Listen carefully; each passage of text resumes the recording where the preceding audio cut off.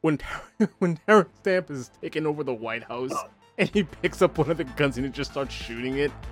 Is playing this used car salesman, like, no offense, like Lex Luthor. Like, I still don't buy him as somebody who would go toe to toe with this level of alien power. Then it says you're going to go to the Phantom Zone where only the blast from a nuclear blast can open it up. Does the whole movie and, the three of them and defeats them, and then he rewinds time so that the Earth and everybody forgets, right? I'm sitting here going, somebody, or unknowingly, somebody gave me the wrong information. So I'm sitting here going, he left him inside the Fortress of Solitude, flew 10 feet away, and then blew it up. And where was Lex? How did the snake bite her? Hello, all of you wonderful people out there in podcast land. Welcome to another episode of Black and White Reviews. My name is Will. My name is Lee. And my name is Chuck. Oh. And this week, we are going to be discussing Superman 2. Superman 2, written by Mario Puzo, directed by Richard Lester, directed by Richard Donner. A 2-for-1 episode, because we're going to talk about some of the differences between both. I think all three of us have watched both, right?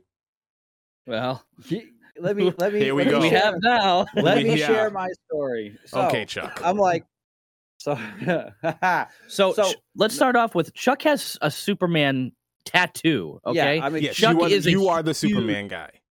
So I'm like, oh, HBO Max has the theatrical version. Will, you had up on the thing for the Donner cut, and I'm like, so I'm just gonna go on Plex. I'll watch it, and it says Superman 2. So I click on it, and it's Batman Returns, and I'm like. There's a minute and 20 seconds of Batman Returns, just like, I picked a cute one. Like that's literally the only thing. It's a minute and a half of just the end of Batman Returns. Oh! And both of us stumbled upon that. That's in there? Yeah. That must have been when okay. So I'm sitting there going, so I watched it. I clicked play on it like 3 times. I'm like, so did I. Is it just not working? Like, what is going on? So I continued to look, and then I found the Donner cut, and I started watching it. And I'm watching it, and I'm like, what? What's going on here? And I remember, I thought back, I'm like, a good 50, must have been 12 to 15 years ago. I don't remember who it was, but someone was like, let's watch the Donner cut. They never showed me the Donner cut. They lied to me. Okay. So this week was my very first time watching the Donner cut. And I'm glad I actually watched the Donner cut because you've been so confused sitting here like, wait, what? What are you, like, I've heard people in the past be like, yeah, in Superman 2 when he flies around the world, I'm like, no, that's Superman 1. Oh, no, I know. No. We've had this argument. I know. We've had this argument before. They did it twice. And I'm like, they did it twice. But I'm sitting here going, somebody, or unknowingly, somebody gave me the wrong information. So I'm sitting here going, I'm thinking like the Donner cut was like, you know how they like some movies will have like extended scenes. Oh yeah, no, not it. This is totally different. This is a completely different movie. Literally, yes, and I like it so much better.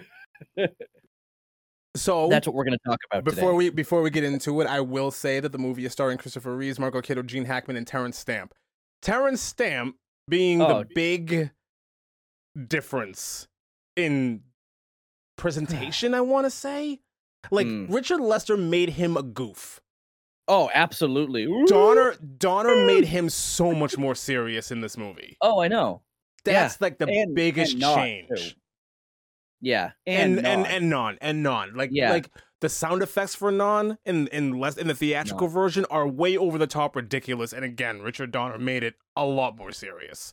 So yes, that Chuck, I agree with you 100%. I think the Donner cut is so much better than the theatrical version of this film. I don't think I'll go back to that version, to be honest with you. Especially when you watch the first movie and the way that it's presented, it's not the comedic thing that the theatrical version of Superman 2 or even 3 or the ridiculousness of 4. And then the whole ridiculousness of for. Go ahead. Say the stuff because it is. But anyways, no, so it is. that's my opening spiel. Is the biggest difference aside from Marlon Brando is Terrence Stamp actually was a formidable villain in Donner's version of this movie. Yeah, I don't put him up there with like Michael Shannon. I think Michael Shannon was a much better Zod, but Terrence Stamp for what he did was fantastic. That's You know what's funny is Terrence Stamp. I saw that and I was like, really? Because he was in Superman 2, and I didn't see him later on until he was older. Yeah, we know him more for older. Yeah, right. And I look at him like, that's not it. We know him more for older. He was old when you know him. No, I mean he's white haired and everything else we've ever seen him in. He's an old white haired dude, shaved white. He's got shaved face and white hair. Right. And I'm like, that looks nothing. But when you look closer, it's like it is. It's clearly him. It's clearly him. But I was like, when I originally watched it, I never put two and two together. I watched it this and I was like, that obviously. Yeah. Marlon Brando had a much bigger role in this film. Marlon Brando was not in the theatrical version of the film. Well, you're saying in the Donner cut. Yeah. Well, when I say that is in the he's actually in it. What I'm saying is he was in it as the face in some of the stuff for the hologram. Yeah. But that was it. In the theatrical version. And this one, like he's in it. He's not in it at all. He's not in the theatrical version at all. No, he's not. They took him out. That was like the big point of contention during the second movie. No, you're right. Yeah, he's not in it at all. Not a single bit of it is him. He asked for over 11% of gross for Superman 2, which was written in 1982. For his career's over at that point. Like he wasn't a joke, but it was kind of like known throughout, the acting world that he was incredibly difficult to deal with. So they were like, he gotta go. He's asking for way too much money. He's not worth all this. Like, and especially with the name drops to make the movie, to make Superman 1 the big movie. But that was the first one. That was the first one. At this point, they could have just like given him less of a part. Exactly. Especially, and they were filming both of these movies at the same time, and I don't think he demanded more money until after the release of the first movie. And then it was like this massive box office success, and then he came back. Oh, I want 11% of gross for this movie, and they were like, no, we're doing none of that. And they showed him the door, and then they showed Donner the door. And then they brought in Lester to finish the movie, which is wild. Yeah. So it's a massive point of controversy. Now, Will, can you remind us why they showed Donner the door? I forgot. It was just it was a combination of money and creative differences. He was taking a long time to film and wrap up filming for the second movie. So much so that they were like, "Listen, we have to get this out. We're pushing the limit here. We need something by this date," and he was just unable to get it done. Some of that had to do with creative differences. Some of that had to do with the Salkinds wanting there to be like a certain tone with the movie. A lot of it had to do with Brando and the money that it was asking for, and things getting wrapped up with that. Like it was crazy. So finally, it was just like, you know what? We're going in a different direction. Goodbye. So they basically reshot an entire movie.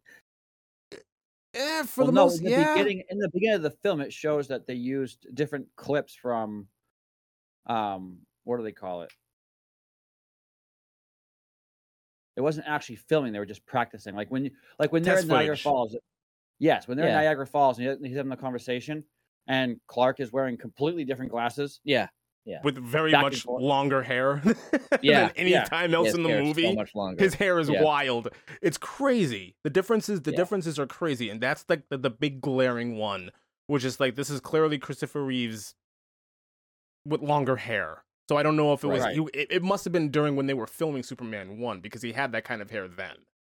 Right. And then they just reshot. They took out like him falling in. I like the gunshot better than falling in the fire. Yes. The fire is so dumb. It's so stupid. It's so stupid. The Eiffel because Tower. In the theatrical cut, she's not suspecting it as long, but in the Donner cut, she suspects it for a long time and really keeps pushing and pushing. The entire opening of the movie. It's like 2 seconds. I know. Yeah. Yeah. It's the whole beginning, the whole first 20 minutes. She's just like, no, it's got to be you. It's got to be you. She does the whole thing where she draws it on the fantastic. paper. It was really well done. Yeah. They completely just wrote that all out. I do like that instead of doing the kiss of forgetting, that he does the. I think they're both I don't think stupid. I don't think that was the original ending. That was just we just have to reuse this shot to make some sense of the Donner cut. The ending wasn't shot. The ending was not done. They didn't know where he was going with it. I enjoyed the ending was just copy and paste of one shot for shot. Yeah. Well, just him around the world. Well, no, because everything that was happening though, like when Perry White was brushing his teeth and the toothpaste slows down, and all that stuff happens. That was really, I thought they did. It was cool. It was really cool. It was really cool. Yeah. I love that they took out the big plastic S that engulfs him. I love that they took out that whole fight scene at the Fortress of Solitude. I hate that in the original. That whole fight scene in that movie is so stupid. How they're like, with the mirror, not just the mirror, but like the mirror and how like they're duplicating themselves, but they're not real. Like this is a power that Superman never had before, never had afterwards, and now all of a sudden they can just do it. And it didn't never done that before in a Superman movie. Never did that before. And the thing about it is, it didn't make sense. How about telekinesis? How about that? Telekinesis. Never done that before.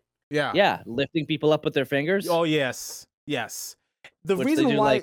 Throughout the movie. The reason why it didn't make sense in the theatrical version is because there's actually a line where he says, "I used to play this as a kid," where he's doing the whole disappearing act thing, and it's like, I thought you didn't have powers because of like the red sun, but now you're like here, and it's like the yellow sun gives you powers. So how are you playing this as a kid if you were just like a regular dude on Krypton? Does that make sense? Exactly. It doesn't make any sense. When Zod comes down, he lands in the water.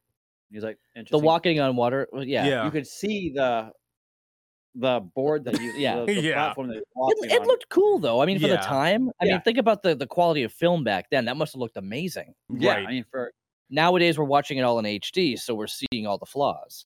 But at the same time, so it would have been like 83 when that ridiculous Supergirl movie came out.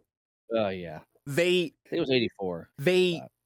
It was just when she lands in the water and she comes out, like she flies out in full costume.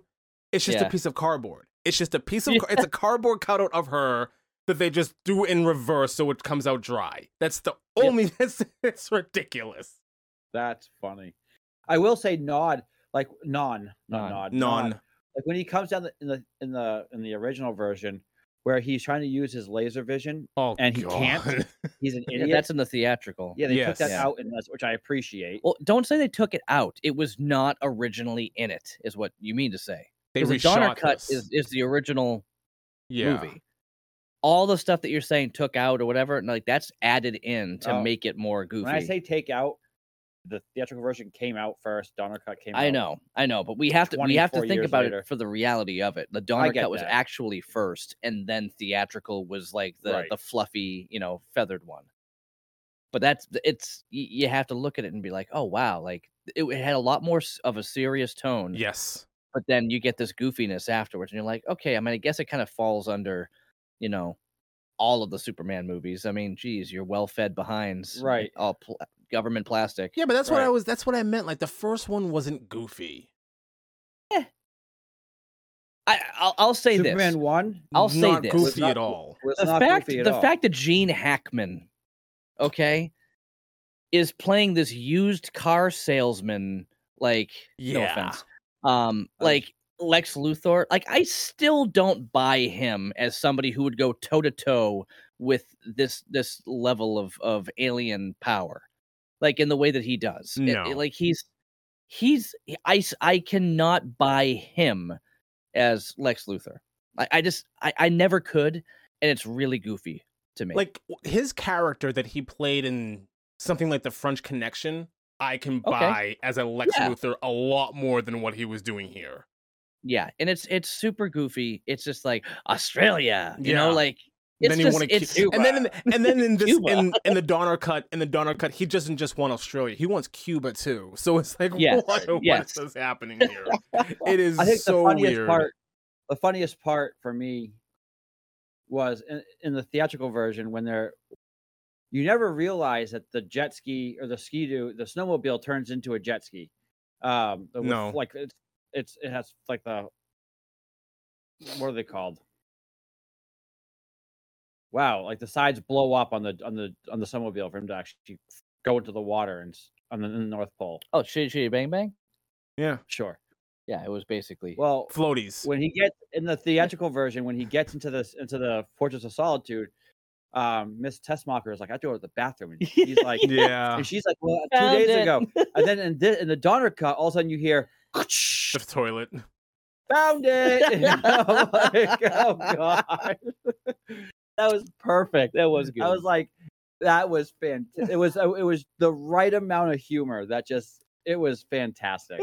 There was actually something at the beginning of this movie that bothered me, and I couldn't move on from it for a couple of days.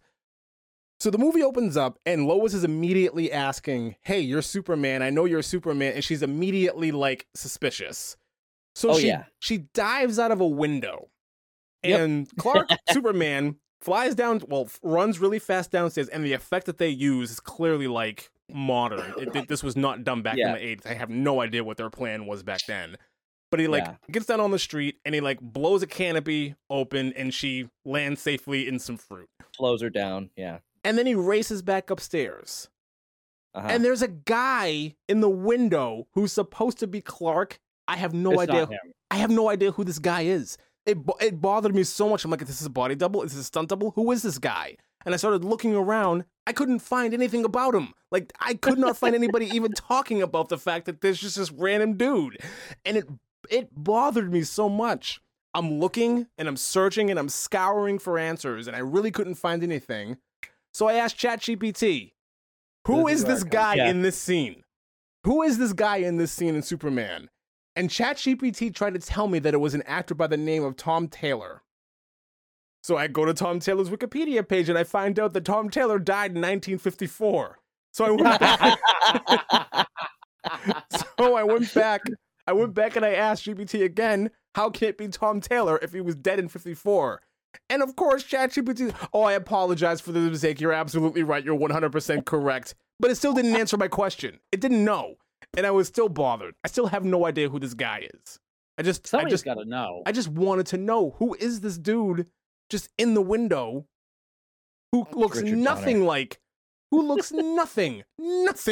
Christopher Reeve at all. I'm just like, There's a few scenes where Margot Kidder Lois Lane does not look like Margot Kidder. I'm convinced it's not her. Like when she's knocking on the window and she's asking Jimmy or someone else for coffee. Yeah. I'm like, that can't be her. At the end, when they're leaving the Fortress of Solitude and it's just like her in profile, and I'm like, that's not Margot Kidder. Can't be her. At all. Can't be her. It looks nothing like her at all. Back when I was a kid and they would go through like the opening credits and it would say Jackie Cooper and stuff like that, I was like, that's Lois Lane. Thinking that Jackie Cooper was, I was a kid. Yeah. Like Jackie was a girl, at the time. And Margot Kidder was so far down on the credits list. She wasn't the top. Like, you would think Christopher Reeve, Gene Hackman, Margot Kidder. Right. But she's like Jackie Cooper. But Jackie Cooper. Jackie I'm like, Cooper. Even Terrence Stamp is way down. I'm like, really? Right. Like, I was like, I guess you can't judge a person by their name. Nope. This movie, though, I'm glad I went and actually watched the Donner cut and not the theatrical, because I would have missed out on. I would have been totally confused, and I was sitting there like half mad. Somebody gave me wrong information. I get it. It certainly sounds like it. It certainly sounds like it, because I've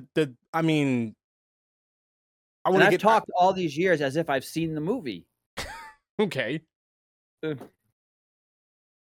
Yeah. Go ahead. What you were saying, Will? You were saying something? No, I was trying to get one of you to say more. Okay. So I've been saying this forever, and I think I've really cut it down to it's a lot simpler than I thought. Watching these two movies so close together, I took some notes just so I can kind of compare the two. I haven't actually sat down and read the notes at the same time, but I do have them in front of me now, and they're literally side by side just so I can get an idea of the storyline, how it went. And there really is a ton of differences. Now, I remember years ago, I looked into something way before Anchorman 2 came out.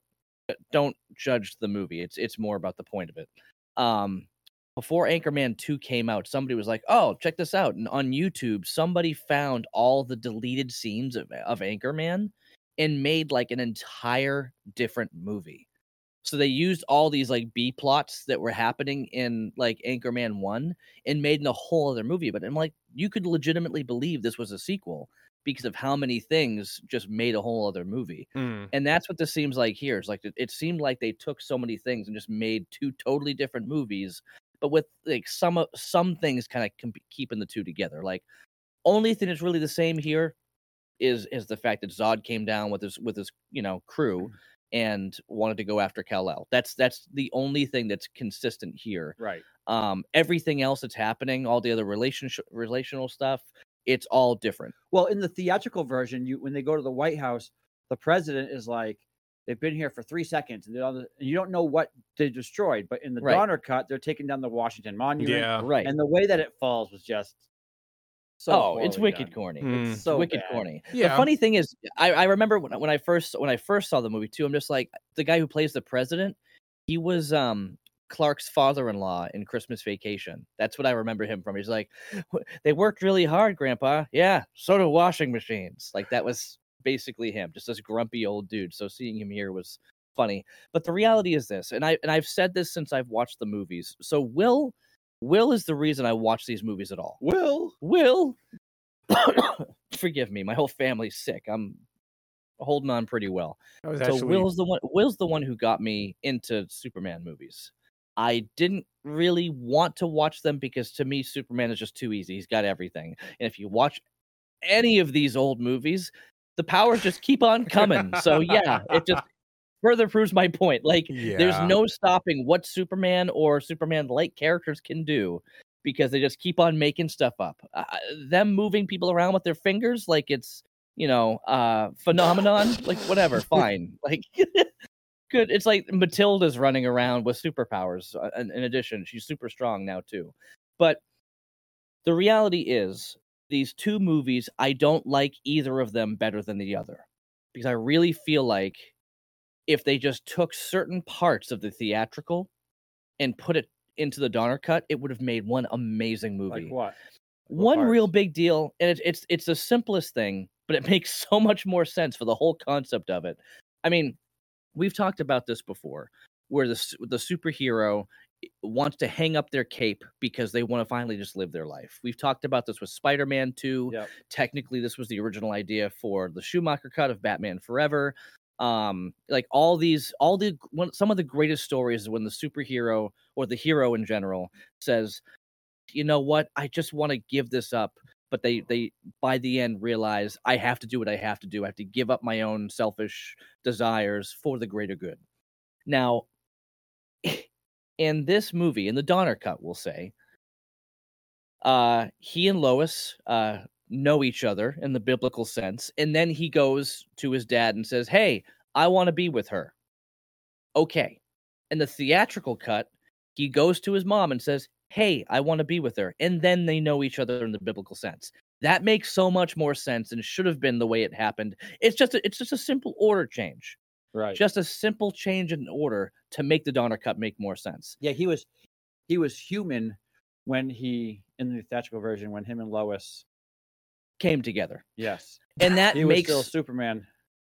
Yeah. So this was a discussion we had. Were you there for this discussion? You and I had the conversation. Okay, so but here's my concern. That would never happen. It's saying not going to destroy her. Listen, yes, it would destroy her. I know exactly where this conversation is going. Listen, because when we talked about Superman 4, I said there's no way she would be able to survive flying around the planet as fast as they were. Same concept here. There's no way Lois would be able to survive in bed with Superman. No, the concept 0% chance. The concept would be this. If they were going that fast, you're right, but Superman can control it and slow. You're on mute. It's not about his speed, okay? It's about there's certain things that you can't control. Listen, and I'm gonna go ahead and guess that the Boy Scout Superman here has been waiting for a while for this. Yes, and yes, there's a lot of pent up frustration that he may not be able to control. That would just happen, and next thing you know, that's the end of Lois Lane, and then he'd be regretting. I can just picture it. I can just like imagine just laying there and like the top half just like explodes. She would explode. No pun intended. No pun she would intended. explode. I will say this: she would explode. Scary movie. No. Yes, 100%. 100%. Yeah. 110%. And they did a real clever thing. Like, and here's, now that we're on this topic, they did a real weird thing. In the theatrical version, it keeps cutting back and forth between Zod tearing up the world and just like Superman and Lois like in bed just snuggling there next to each other. In this version, they show them snuggling one time in one time moment and it's done. Yes. We get the idea. Yes. We know exactly what happened. I'll never be I cannot watch a theatrical version of that ever again because it's so corny. It's so it's really so stupid. And to the point right now that we're talking about this, there is a 0% chance that Lois would survive Superman in bed. None. It would never happen. The two of you can be as clean about it as you want to be. I don't have to be, but there's no way she would not survive. No, I don't care. You can say he can control it. No, you can't. No, he cannot. No, he can't. Okay? Ask ChatGPT what it says. I'll do that too. He's gonna do it right now. I'm gonna ask. I'll ask ChatGPT while you're doing that. While you're doing that, you keep on bringing the Eiffel Tower. And I'm like, the Eiffel Tower wasn't in it, and I was like, oh, that's theatrical. Right. It's not in this version, and I appreciate that. Oh yeah, it was not needed.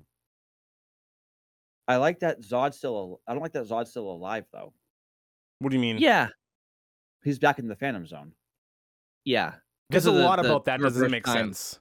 Yeah, in both movies. Well, no, in this movie that doesn't make sense. Because like when they're dead. Yeah, but there's they die. The time travel thing doesn't make any sense. There's the time travel thing here doesn't make any sense because so in the movie he gives up his powers and then they go to a diner and then he gets knocked out and punched around. Yes.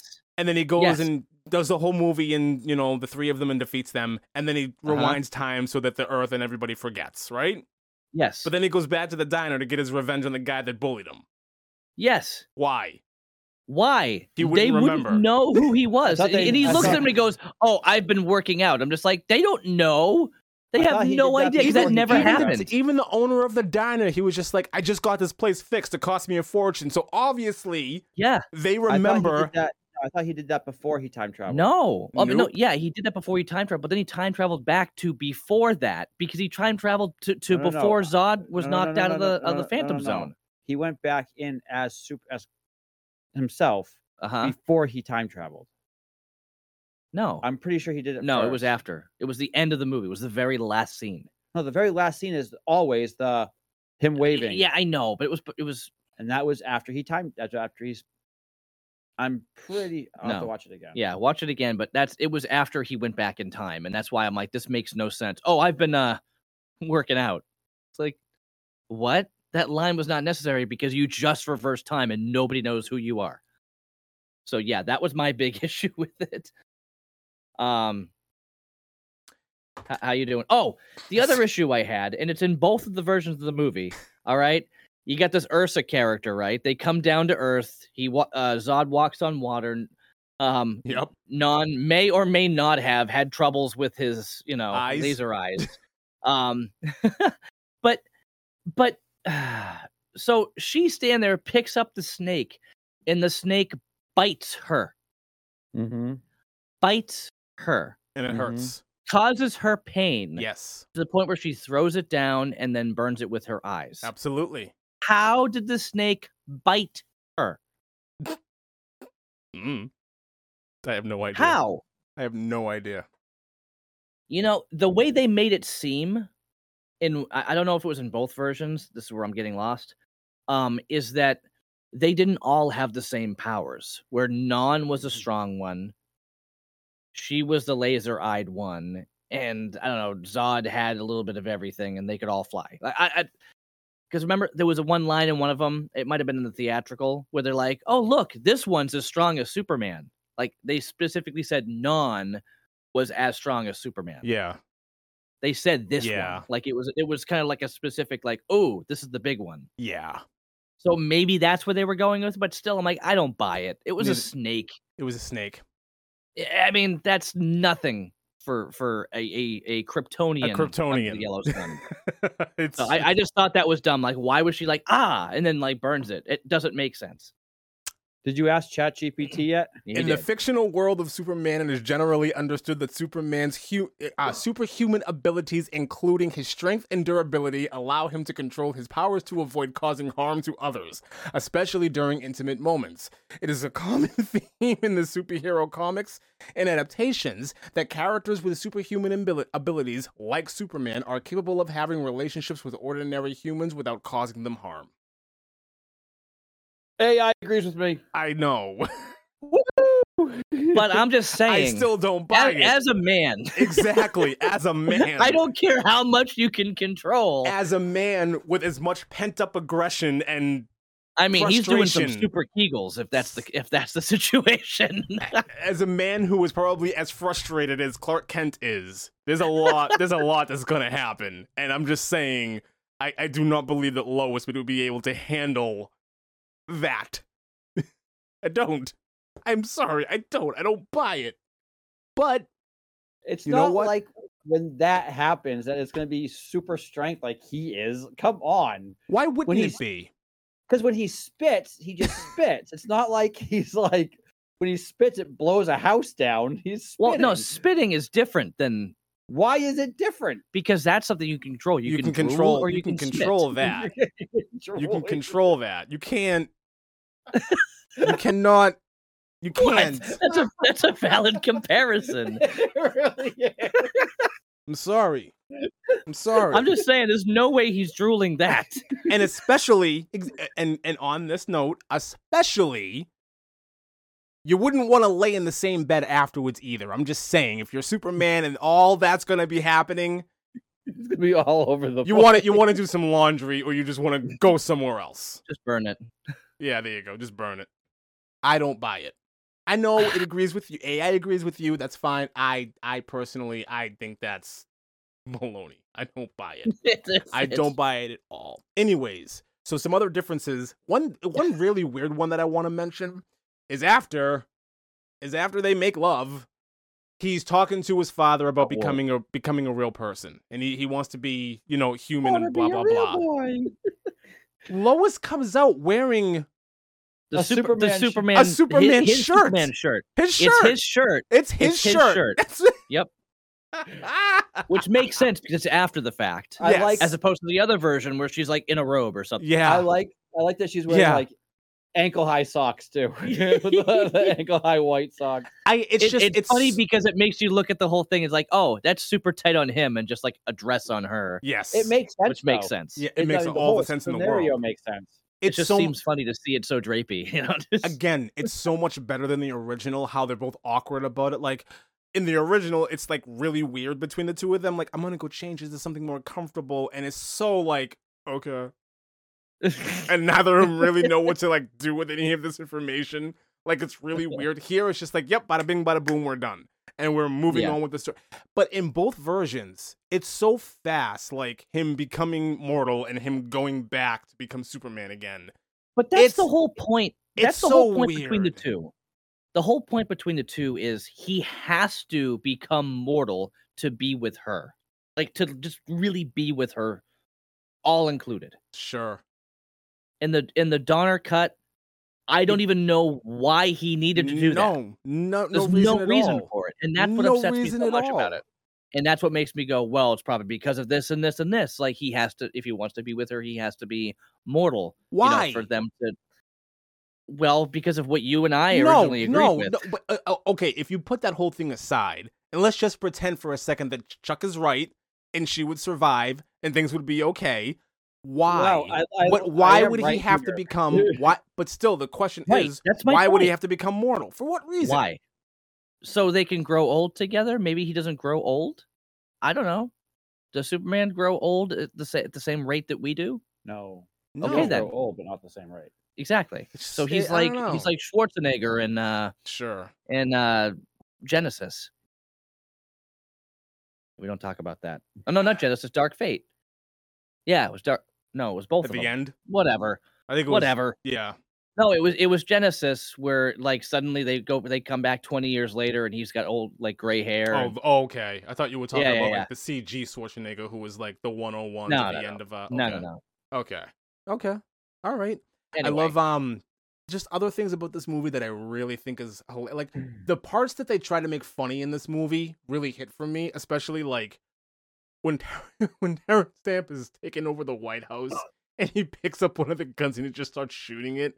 And he's like smiling. Laughing. He's like laughing about it. It's perfect. It's so cool the way that he did that. The best part is when the president goes on his knees and he goes, "Oh God," and he goes, "Zod." That was in the very much. That's in that's in both. That's in both. But it very much. Actually, no. Is it not both? Is it only in Donner? No, it's in both. It's in both. Okay. Well, I love that line, and it's very it was echoed later on in The Matrix when the guy goes, "Oh my God," and he goes, "Smith will suffice." Right. It like that was one thing they did mess up on, which when they come down to Earth and he's like, interesting place. This Houston. In the theatrical version, he hears that on the moon. Yeah. Yes. In the Donner cut, he does not hear that on the moon. He doesn't? No. I thought the moon scene was pretty much the same. No, he takes that because the moon scene is the same, but he doesn't. I don't think the moon scene is way different in the Donner cut than it is in the. The dialogue is different, but for the most part, it's the same thing. See, I fast forwarded through it. I figured it was the same scene. It's way different than the theatrical version. Like when he tries to take off in the shuttle there. That never happened in the theatrical version. Yes, it does. Okay. No, it doesn't. Yes, it does. I promise. Did you watch both or just the Donner? Just the Donner. I watched both. It happens 1,000 times. Both movies. The guy tries to take off, and Non stops him. In both versions of the movie. But the dialogue, I think you're right. I think the dialogue is different, and I don't think he ever hears Houston. I do think you're right about that one. But for the most part, like the guy who's collecting rocks, he throws off into space. The other guy, she takes the thing off of his chest. Like that's all both in the same movie. And then when the guy tries to take off, there was more footage in this one. In the Donner. Donner. Maybe, yeah. And I was just gonna say something. Yeah, because they just added more to it, and there was no what is this place, Houston, and then he gets down to Earth and he says it again. Yeah, and that's where Non tries to use his laser vision and can't. Yada. I do like the one big thing about this movie, especially the Donner cut, that I love. Like the one big change that they made is the Eiffel Tower. The bomb on the elevator that goes off into space and it blows open. Oh no, I'm sorry, I'm wrong. Am I wrong? No, that's in the theatrical. That's the theatrical version. Yeah, the bomb on the elevator blows open at the quantum not the quantum realm. Oh my god. The Phantom Zone. The Phantom Zone. But in the Donner cut, it's one of the nukes from the first movie. It's the nuke from the first movie. It ties he throws off into space. It's perfect. It's a great tie-in. It's so much better than just a bomb on an elevator. It's like this. That was always kind of stupid to me. Well, they answer it too, because in the Donner cut, which was not in the theatrical, when they open it up, they start with the city on Krypton, and then it zooms and then it like pans over to where they're having their trial. The trial, yeah. It doesn't do that in the theatrical. No, the theatrical cut shows them breaking in, stealing a red crystal, and smashing it. Right, and then you're just there on trial. Right, yeah, and then it says you're going to go to the Phantom Zone where only the blast from a nuclear blast can open it up. Right. They never said that in the theatrical. Right. Well, because obviously they were going to swap it out for some random regular bomb. On top of the Eiffel Tower. So unless the bomb that was on there was nuclear, which I don't think it was. No, it was hydrogen. You're right. Hydrogen bomb. Yeah. It was just something that somebody put together in a kitchen and threw in on an elevator. Yes, this is a nuke. Yeah. I don't know. Capital N. I hated that scene too. Capital N, or was she spelling Pulitzer Prize or Nobel? Nobel. Yeah. Capital P, and she's like stuck to the bottom of it. It's so. Well, maybe it was Pulitzer. I thought it was Nobel. Well, yeah, but anyway, she was spelling Pulitzer it out. Prize. I think she was going for a Pulitzer Prize. I think that was her whole thing, Pulitzer, like her that's whole right, yeah. motivation, which is weird. Yeah, yeah. Which is really weird. Well, no, it's always been her mode. Like even in Superman Returns, she has the Pulitzer Prize for why the world doesn't need Superman. Mm-hmm. You know what? Really? Yeah, in Superman Returns. Yeah. Huh. Superman 5. Okay. Yeah, that's always Lois Lane's thing. She's always trying to be the top dog for, best reporter. Even in Lois and Clark. Which, you know what's funny is I watched it like about a year ago or 6 months ago. I watched all 4 seasons again. And as corny as some of the stuff is, the storytelling was still really cool. I liked it. I enjoyed it. You also enjoyed all of Smallville. I enjoyed a good portion. There are stuff where I don't like about it, but again, I'm just apparently, except for the Donner cut, I'm a huge, I'm a huge Superman fan. I just enjoy, like the way you are with Batman. I am with Superman, and I've always enjoyed it. And I don't know. I can't wait for Gunn's rendition of Superman with Legacy. We'll see what happens. I mean, I'm not poo-pooing on it one way or another. I'm just saying we'll see what happens. Right. I wonder if he's going to give it like a feel like the Batman movie. Because if they're going to do like the Batman, the Joker, and they're going to do Superman in that same kind of feel, interested in how that would look for a Superman movie. Because he's usually a brighter version. Batman's always a dark Joker. That's what I was kind of thinking, but I think if they're gonna do like the same aesthetic with Superman that they did with Batman or even Joker, like it can't be Superman. It would have to be Injustice. It would have to be that. They haven't brought that on screen yet. They have to do that. I want an Injustice movie so bad. Did you guys see like James Gunn's comments online about how he hated Keaton's Batman? Really? No. He said it was like the worst rendition of Batman ever. He's like, you can't even move. The acting was horrible and this and that. He goes off on like not just how he can't move, but it was like everything. Like he did not say anything nice about it. I'm like, there were people who did not like those films. Yeah. Yeah. I mean, there were people who were skeptical about it at first, but I'm surprised that there were people who really didn't like it. He said the movie was a sleeper. Like the first, like he was just saying it was a horrible movie. None of it was entertaining. It's like, wow. I mean, maybe there's more to it. Maybe that might be out of context, but he kind of like he laid it on pretty thick how much he didn't like it. And I'm like, wow.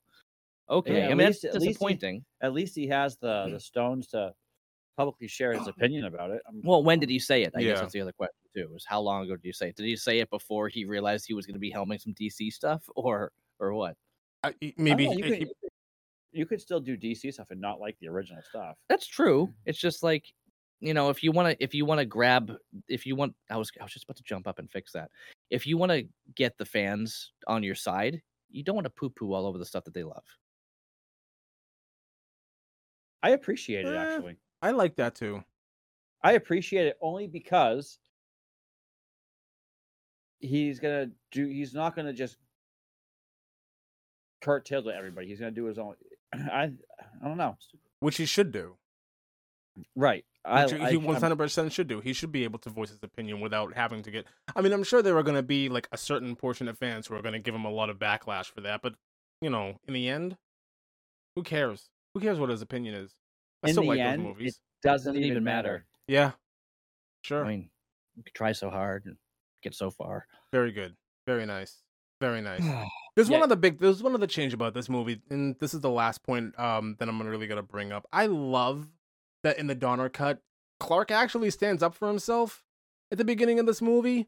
Like in the theatrical version, Lois is crapping all over him for a whole bunch of different things. He's not Superman, and once a girl sees Superman, and blah blah blah blah blah, like she's all about Superman. Right. And here, Clark is getting a little uppity with it. Like, I'm sorry, I can't be him. I can't do this. Like, it actually let Christopher Reeve be an actor instead of just like Clark. Like, actually let him shine a little bit. It was perfect. Right. It was great. And especially like that you realize that if you shot me, if I wasn't Superman, Clark would be dead. Yes. Yeah. It was fantastic. It was fantastic. It really was great. That's a question that a lot of people ask that a lot of movies don't answer. Right. What do you mean? Right. The whole blank, her shooting blanks. Yeah, okay.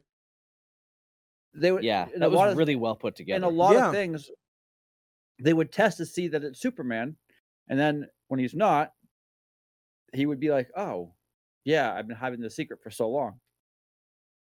In this movie, he's like, "You realize that if I wasn't Superman, I would be dead. Yeah. Clark would be dead." That never gets said anywhere else except for in this film. It's a good point. It's a really interesting point, yeah. It's a good point because it's like, okay, if you were wrong, you took a really big risk with someone's life. There was something else in the theatrical that I don't remember in the Donner cut. I mean, we might be missing things. I mean, this was it was 4 hours or over 4 hours of movie for me to watch in the past week or so.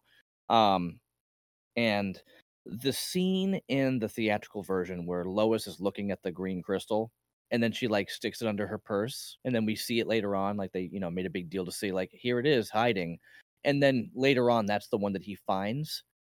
Was that in the Donner cut? No. Yeah. So that was something that was really interesting to see how they did that. Like the crystal just kind of showed up in the Donner cut. Well, but in the Donner cut, it just kind of shows up. But I like what they do in the Donner cut a lot better than the theatrical. Like, it makes more sense for the green crystal to be like the source of his energy, or even like the source of like Jor-El himself, right? Mm-hmm. It makes so much more sense than it's just there and he's looking at it, cut away, and now he's flying around the world again. I like. Oh no, I'm not saying him finding it and cutting away. I'm just saying like that's where the crystal was. The reason why the crystal wasn't destroyed is because Lois had it last and left it somewhere else. Okay. So I liked that. The one question I do have that was not answered is Lex is like, at the very end, for old time's sake, can you do me one last favor? Sure. And then you see. That's what this. Yes. You see Superman flying Lois out to the outskirts of the Phantom Zone. Yeah. The Fortress of Solitude, and then he blows it up basically. Yep. Mm-hmm. Where's Lex? Dead. That was my question. Dead. Australia. No, because he comes back in Superman 4. Yeah, he's in prison. He's back to prison. Yeah, but the point is, he left him inside the Fortress of Solitude, flew 10 feet away, and then blew it up. And where was Lex? Well, that was another power that we didn't hear about. He can teleport people just by looking at them. I would not be surprised. Yeah. I really don't like your sarcasm about Superman. It hurts my feelings. I would not be surprised at all if he had another power hidden somewhere and he just teleported him back to prison. Yep. Why? I mean, it doesn't matter because he could have killed him. But he's back to life anyways because he turned back time. There was one other thing that I noticed. I don't know if it was in both again. When he and Otis are trying to escape and they're like, up against the wall and they're like, stay still. And then Otis starts doing bunny ears. Oh my god. And then Lex goes, oh! Like he gets afraid of bunny ears in his shadow. Again, like when I saw that, was that just in the Donner or is it in the theatrical? I don't know. Theatrical too. Yeah. It's just, it makes me go, I don't see how this is supposed to be Lex Luthor. How does this guy go toe-to-toe with Superman? Well, I love it when he's in the hot air balloon. He's like, north, Miss Hessmacher. Oh, yeah. Like, north. Yeah. I love that she's not a dummy. Like, she's very smart, but yet she's very dumb at the same time. Yeah. Stereotypical blonde for the 80s. Yeah. Yeah. Well, not like the one in Superman 3, who's like a genius, but pretending to be dumb. Oh, that the whole one? Time. Oh, wow. Okay. Yeah. She's great. She was fantastic. There's one thing about, now, I don't know if this next part was a special effect that was added in 04, 06 when the Donner cut came out, or if they did this back in the 80s. But at the end, where the three are flying into Metropolis and they're going to the Daily Planet, right? There's a woman who's looking in a mirror, and the mirror bends. And then the camera pans around to her and you see her face. Like she's looking in a mirror doing her makeup, and like there's this weird bend thing that happens with the mirror that she's looking in. It's really creepy. It's really wild looking. And I was like, was this back in the 80s? Like, I did they must have film missed this back that. in the 80s, or was this like more recent, like a modern thing that they just added into When the three of them were flying back to Metropolis. for the first time? So the three villains are flying to Metropolis. They're looking for Lois because they want the son of Jor-El, blah blah blah. When Yep. they're coming into Metropolis and they're heading towards the Daily Planet, there's a rumble, and then there's a woman who's looking in a mirror. The mirror, the reflection, the mirror bends. Like the whole mirror bends, like, and her face distorts and warps. But then the camera goes back and it's like her face. So it's like, okay, obviously she was looking in a mirror. And I just thought it was an interesting effect. And I was just wondering, like, I wonder if this was a thing that was done back in the 80s, because it doesn't look like it, or if this was just like an effect they added in for this. No, I must have missed that completely. Okay. Yeah. I couldn't tell you. Okay. So, just to touch upon comparison thing here, do you remember when we were talking about Batman, and we had my buddy Ricky here, and I brought up some stuff that I read about, and it was about the guy who was convincing like the dean of his school or whatever to start up a class or something focusing on comic books. And he's just like, oh, well, I mean, this is a great story. He's like, it's dumb. He's like, oh, what's the story of Superman? He goes, blah, blah, blah, this and that, whatever, explains it. And he goes, okay, now what's the story of Moses? And it's basically identical. Like given up because this is happening, whatever, and he gets taken in by, by another family, a foster family that raises him. And he comes back and he saves the people and blah, blah, blah. It's like the same exact story. This second movie is very much like The Prodigal Son, where Superman's basically like, he wants to throw away his inheritance. He leaves because he wants to do what he wants to do, following his own selfish desires. And his dad's like, don't do it. And he goes ahead and gets rid of his powers. And then he comes back and he's like, I'm sorry, I threw it all away. Please, please, please let me back in. And his father uses his very last bit of energy to give him back his power and give him back his inheritance. That's very much The Prodigal Son. So I thought it was really cool to see just these two movies, these two stories here kind of follow along a biblical, history. I was like, oh, all right. I didn't notice it until this last time watching it through. Especially with, the Donner cut, because it was the father and not the mother. Right. They added a scene in this too, is when Zod and the three of them get trapped in the Phantom Zone. Yeah. And they're flying off into space. You see Superman's ship fly by. Yeah. You don't see that in the theatrical version. No, you don't. That I thought was really cool. Yeah. Like you saw that, like the timing was about the same. Because then you see the planet blow up. And then when the ship lands this time, and you see the not 2-year-old boy this time, right? Yeah, he was much older this time, Much right? older. I was like, wow, older. I'm like, I don't remember this like this. I thought he was younger. The ship looks different too, Absolutely. unless you don't see the ship in the first movie. I don't remember. I think you do. I think the first movie it looks more like an alien ship, and this looks like a rock. Yeah, it just looks like rock. a boulder that hit the ground. Right. I mean, the way it was built was like a big star, Yeah. It was always kind of like that. and it just kind of molded together when it like hit the atmosphere. So it would make sense that it would do that. No, I know we talked about this a few times, but I mean, while we're on the Superman thing, did either of you guys watch Brightburn yet? I've never even heard of it. We did talk about it a few times. Brightburn is basically a like a sci-fi / like horror version of Superman. It's basically, what if Superman came down to Earth, was adopted, and was not the Boy Scout. And it's a very, this is something you probably enjoy it, Will. Nothing I'd really want to talk about. I just don't want to watch it again, because it was definitely like more on the horror side. But it's a very interesting take on like, what if Superman didn't fight for the people, but he stayed selfish and fought for all the wrong reasons. And it's like, oh wow, interesting. But it's him as like a kid, like a preteen. Okay. Yeah, very, very, very interesting movie. But I mean, clearly it's the what if Superman did this? It's like there's no way around it. That's what they were doing. Like right down to, living on a farm and having the spaceship like underneath the barn type thing. So Interesting. yeah. Very interesting. Very. Yeah, I don't know about this one. I don't think I'm gonna watch this one. Yeah. I mean, the cast wasn't like nobody. Badger's in it. Nobody. A whole lot of nobodies. Hopeful and nobody. You got Roy from The Office, Elizabeth Banks, and Badger. Nobodies. Is that her name? These are a bunch of nobodies. This does not look interesting to me at all, to be honest. Okay. I'm all set. I don't know. I don't know if I have anything else to say about the. It's just a weird movie. Especially when you look at it and you go, what the theatrical was and how much of a mess it was, and then you look at this movie and it could have been amazing if they actually finished it and they touched up a lot of the scenes and it wasn't like Chuck was saying earlier, like test footage and things. I think this movie would have been spectacular. I do think the best part of this movie is the theme of like he failed. I think that could have been more on the table though. I think it should have been spent a lot more time on the fact that he decided to become a human, go off with Lois, everything happens, and then he has to like go back and find himself again. Like that to me should have been like the theme of the movie.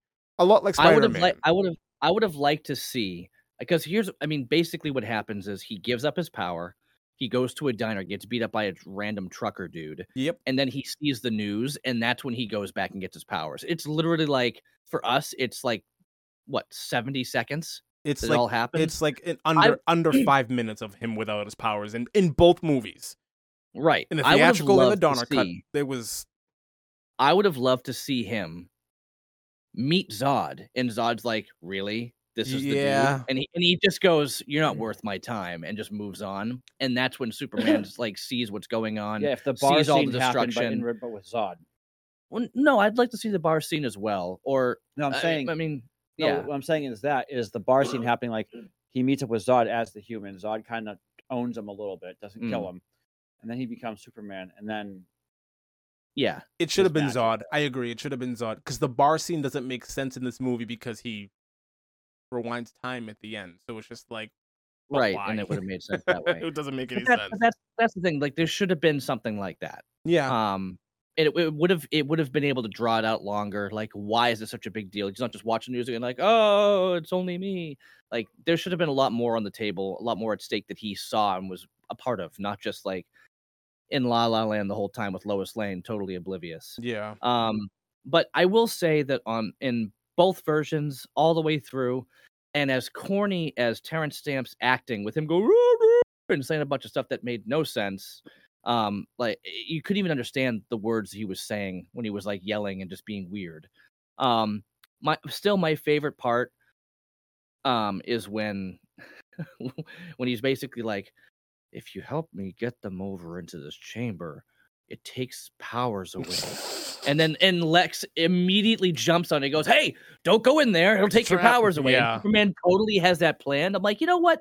For back then, that's really good writing, and it worked out really well. Yes. I like that he wasn't just a Boy Scout, like he lied. And even right after he says, like people know where they stand, a guy always knows where they stand with you, like that's, and then sure enough, like Superman tricked him into tricking them, and it was perfect. And then you get the whole thing where he gets down and he goes along with it and kneels, and he grabs Zod's hand and just totally shatters every bone in his hand. And as corny as Zod's for getting a broken hand was, it was still it was sweet revenge. And it was toned. It was the sound effects were toned down in the Donner cut. Like Lester played everything up, like especially Non and the grunts and the way that they were pitched upwards to make them sound more like it's so weird, especially when you watch it in contrast with this. Right.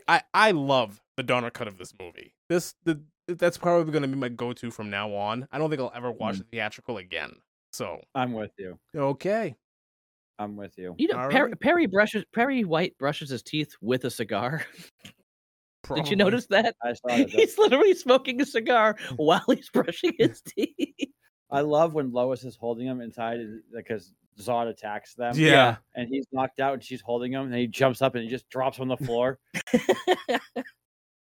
It's ridiculous. Yes. But one thing I will say this is Jimmy Olsen doesn't play a big role until Superman 3. in any of the films. Oh yeah, that's when the frozen ice and all that stuff. Yeah, Yeah. he played a bigger part Yeah. in Back to the Future. That was a thing that happened. The actor did, yes. Well, yeah, Not Jimmy not Olsen. Jimmy Olsen. Okay. In everything else, Superman, Jimmy Olsen, except for Man of Steel. Who was he in Man of Steel? There was no Jimmy Olsen in Man of Steel. Thought there was. No. Okay. In Supergirl, He That's- was yeah, in Supergirl. yeah. the wow. TV show, the Yeah. new TV Oh, show, Very different. Never mind. the new TV show that CW put on. Wasn't he like a love interest or something? He was a love interest of Supergirl, Yeah, but he's jacked. yeah. He's black. He's bald. And then he becomes a superhero because he has like an Iron Man suit. Oh, great. That's what. Okay. Yeah. Okay. Jimmy Olsen. Okay. This is Jimmy Jimmy Olsen's Olsen. a I'm like- superhero now. And he's called the Guardian or something like that. Oh, jeez. The Guardian. And I'm like, yeah, something like that. Yeah. I'm like, Ridiculous. really? Like, really? I Yep. guess Jimmy so. Olsen's supposed to be a nerd. He's supposed to be a big nerd, not some like GQ jacked. It's what they're doing to these characters today is it's not like they gotta stop. Yeah, it's But- ridiculous. I guess so. Yeah. I mean, in Lois and Clark, he was a huge part of that show. He was a main character all 4 seasons. But yeah, if you Okay. guys are good, I'm good. I'm good. Mhm. We're done. All right. All right, everybody. Thanks all for tuning in. Have a great time. See ya. Bye-bye. Bye bye. Bye bye now. Hey everybody, Lee from Black and White Reviews here. Just wanted to take a moment to thank you for tuning in, checking out our conversation. If you like this discussion and you want to hear more about this specific subject or other things, check us out on our podcasting sites, whether it's Spotify, Apple Music, or Google Podcasts. We're up on pretty much all of them. So yeah, thanks again for popping by, and be sure to like and subscribe. Thanks.